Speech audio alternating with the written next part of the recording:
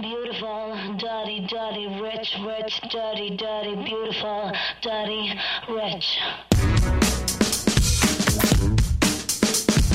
Dirty, dirty, rich. The winner is Ben Bernanke, the chairman of the Federal Reserve, the most powerful, least understood government force shaping our lives. Daddy, I'm so sorry, sorry, yeah. We just like the party, like to party, yeah. Bang, bang. Hello and welcome to NPR's Planet Money. It's Wednesday, December 16th. I'm Alex Bloomberg. And I'm Chana Jaffe-Walt, and that was Richard Stengel, managing editor of Time magazine, you heard at the top of the podcast. Today, Alex, on our show, a U.S. regulator cracks down. 3 years too late. But first, let's extend our congratulations to Ben Bernanke, Time magazine's Person of the Year, as you just heard at the top. And that also brings us to our Planet Money indicator. Direct from the man himself, Ben Bernanke, the indicator, 0.25%. That's the funds rate from the Federal Reserve, released just hours ago. We got it in on our special Planet Money emergency phone. Yeah, I don't know if listeners actually know that the Fed calls us every time it has a special announcement. If that cherry red phone is ringing, we know it's the Fed. Yes, they like to keep us updated.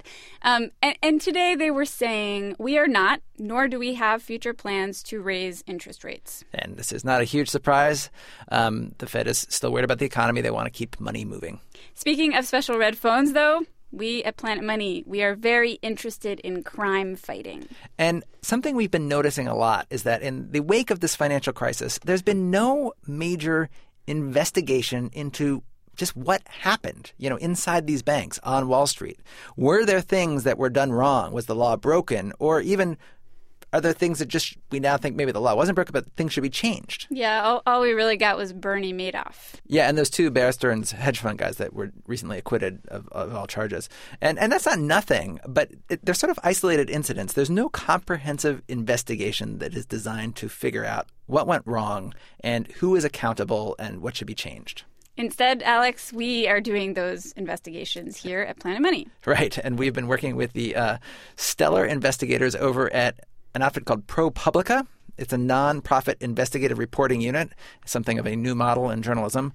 They take super talented former reporters from places like the Wall Street Journal, and then they pay them to do reporting and hook up with people like us, sort of partner with people like us. Yeah, so we've been picking into one corner with them where we think there was a lot that went on and not much information has really come out about it. The CDO industry. So all the people who are involved in creating and marketing and buying the most toxic of the toxic assets. And frankly, we thought we were the only ones looking into this corner. Until recently, our friends at ProPublica came across a letter. And it's a letter from the SEC, the Securities and Exchange Commission, the regulator for the CDO industry. So, Hannah, you and Adam sat down with our ProPublica friends, Jesse Eisinger and Jake Bernstein, in the studio here. And Jake brought the letter, which he shared with us. And it was a letter, again, from the SEC to CDO managers, which is one group within the CDO industry. It's really a general letter of inquiry. It's broken into a number of different parts, and it's very broad-based. It's stuff like, can you furnish us a list of clients between January 07 and September of 09? Can you provide trustee reports from each CDO that you've worked on from January 1st, 2007 to the present? Can you tell us your organizational chart or description of your organization, including ownership percentages, things like that are very sort of basic questions, just trying to understand, your company and your role in this market. So it's basically a regulator saying to the people that it regulates, what do you guys do? Yeah, what do you guys do? How do you do it? Who are you? Who are you? How have you operated in the past? Some of this might be an attempt to lay down a baseline, understand what the industry norms were during this period so that if there are bad actors, they'll be able to see how they stuck out from everyone else. And we're certainly not saying all CDO managers are shady or all CDO managers are responsible for the crisis or anything like that. What we are saying is that CDO managers, if you don't understand them, you really don't understand this financial crisis. So let's start there. What are CDO managers? What do they do? I mean, maybe we should just start very quickly with what is a CDO. Oh, yeah, that would be good. At the beginning, there was light and dark. There was a mortgage. And the mortgages were created by mortgage banks and sold to Wall Street. Wall Street bundled them, hundreds of them, into those mortgage-backed securities. Then they sliced them up and gave them to investors based on their appetite for risk.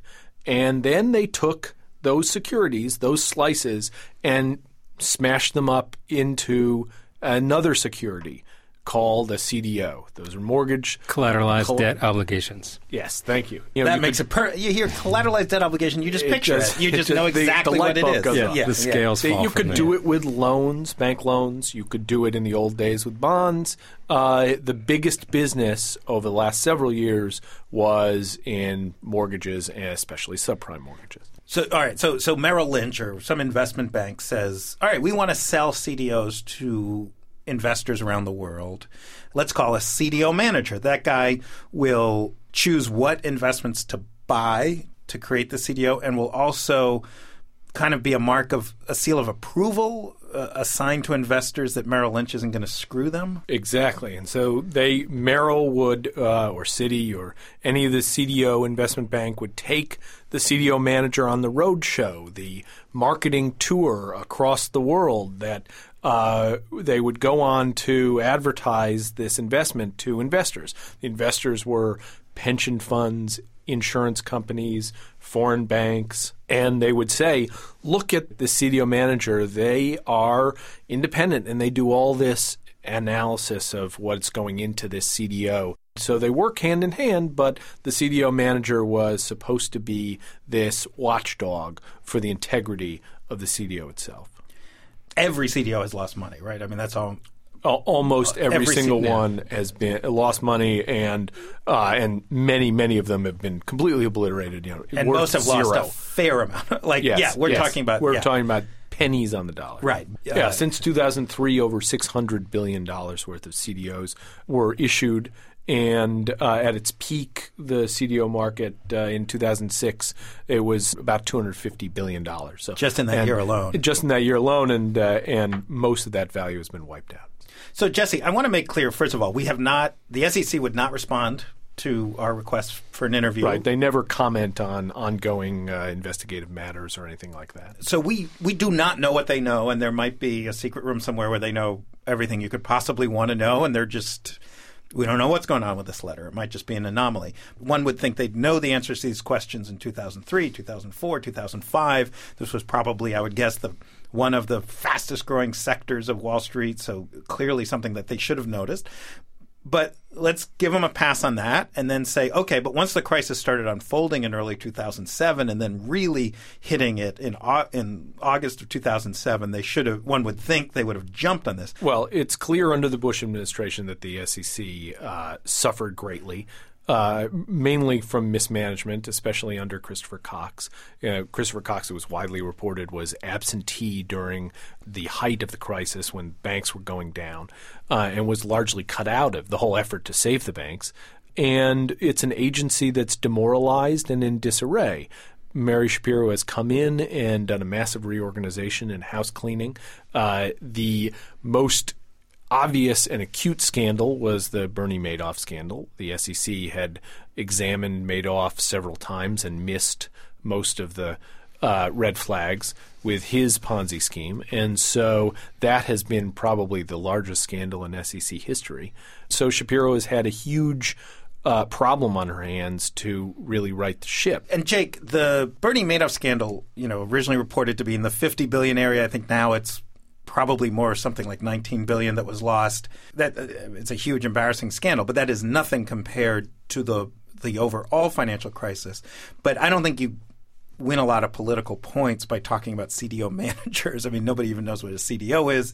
It's really hard to explain, but it's pretty easy to understand Bernie Madoff was a crook. Right, and it's easy to show intent when Bernie is forging investment receipts and trades and things like that. So you know that he's doing something criminal. I mean, as the Bear Stearns trial showed, it's very hard to convince a jury that there's an intent to defraud. The argument that I think most of the players in the financial industry will use is that they were just bad businessmen and that there's nothing criminal about that. They just, they all believed something and it turned out to be wrong. But I also think, Adam, as you said, this business grew so quickly. $600 million worth of mortgage-backed CDOs. In 2006, there were CDO managers popping up all over the place who were eager to take on these CDOs and make what seemed to be easy money. So I think the SEC was just completely behind the ball on this. They weren't able to react quickly enough to understand what was going on. And I think that's part of the reason why there's such a lag now. There's sort of a scattershot approach because I think they're really trying to assemble a picture of what happened. So Jake, we're really thrilled that Planet Money and ProPublica is working on this ongoing investigation into the inner workings of Wall Street during the bubble years, that things that may or may not have led to the financial crisis, and we're going to be bringing more reports in the future. What do you want to know, though? A lot of people listen to Planet Money who work on Wall Street or did work on Wall Street during the bubble years. What would you love to know? Well, we certainly want to hear from people who are involved in the production and sale of CDOs. Certainly, we've talked to a number of CDO managers, and we'd love to talk to more of them to really understand how this process worked and how the relationship between the CDO managers and the banks operated. And think of this as a pledge drive. So you can email us at planetmoney@npr.org. We're perfectly willing to take your information anonymously. We don't need to report your name. Jake and I have set up an email at cdos@propublica. That's CDOS at propublica.org. If people want to be anonymous or whatever, you're more than happy to this really honor is that. starting to sound like a pledge drive. So that's right. Only with your help. That's right. Planet Money and ProPublica bring light to darkness. Well, guys, I can't wait for... Hopefully soon we'll have some really cool stuff to report. Jesse Eisinger and Jake Bernstein, reporters at ProPublica. Thank you both. Thanks a lot. Wow. So that letter, I think, my feeling is everybody knows the SEC is basically as much as admitted that they were behind the ball in the beginning. But I think the ball was dropped. The ball was dropped for sure.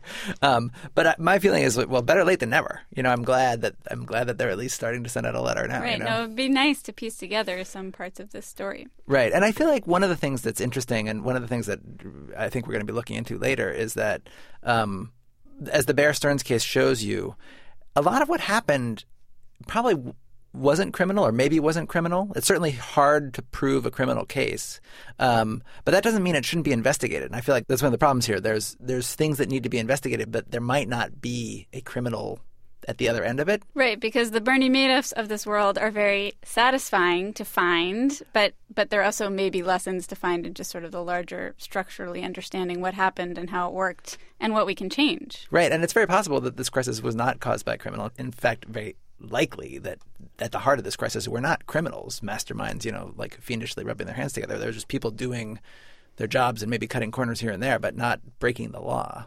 But perhaps with new regulations in place, the system could still be made safer. So we would love to hear again what you know. You can write to us at planetmoney@npr.org, and the ProPublica special email setup is cdos@propublica.org. Or send us your thoughts, questions, confessions at planetmoney@npr.org. And check us out on the blog, npr.org/money. I'm Alex Bloomberg. And I'm Chana Joffe-Walt. Thanks for listening. Beautiful and dirty, dirty, rich, rich, bang, bang.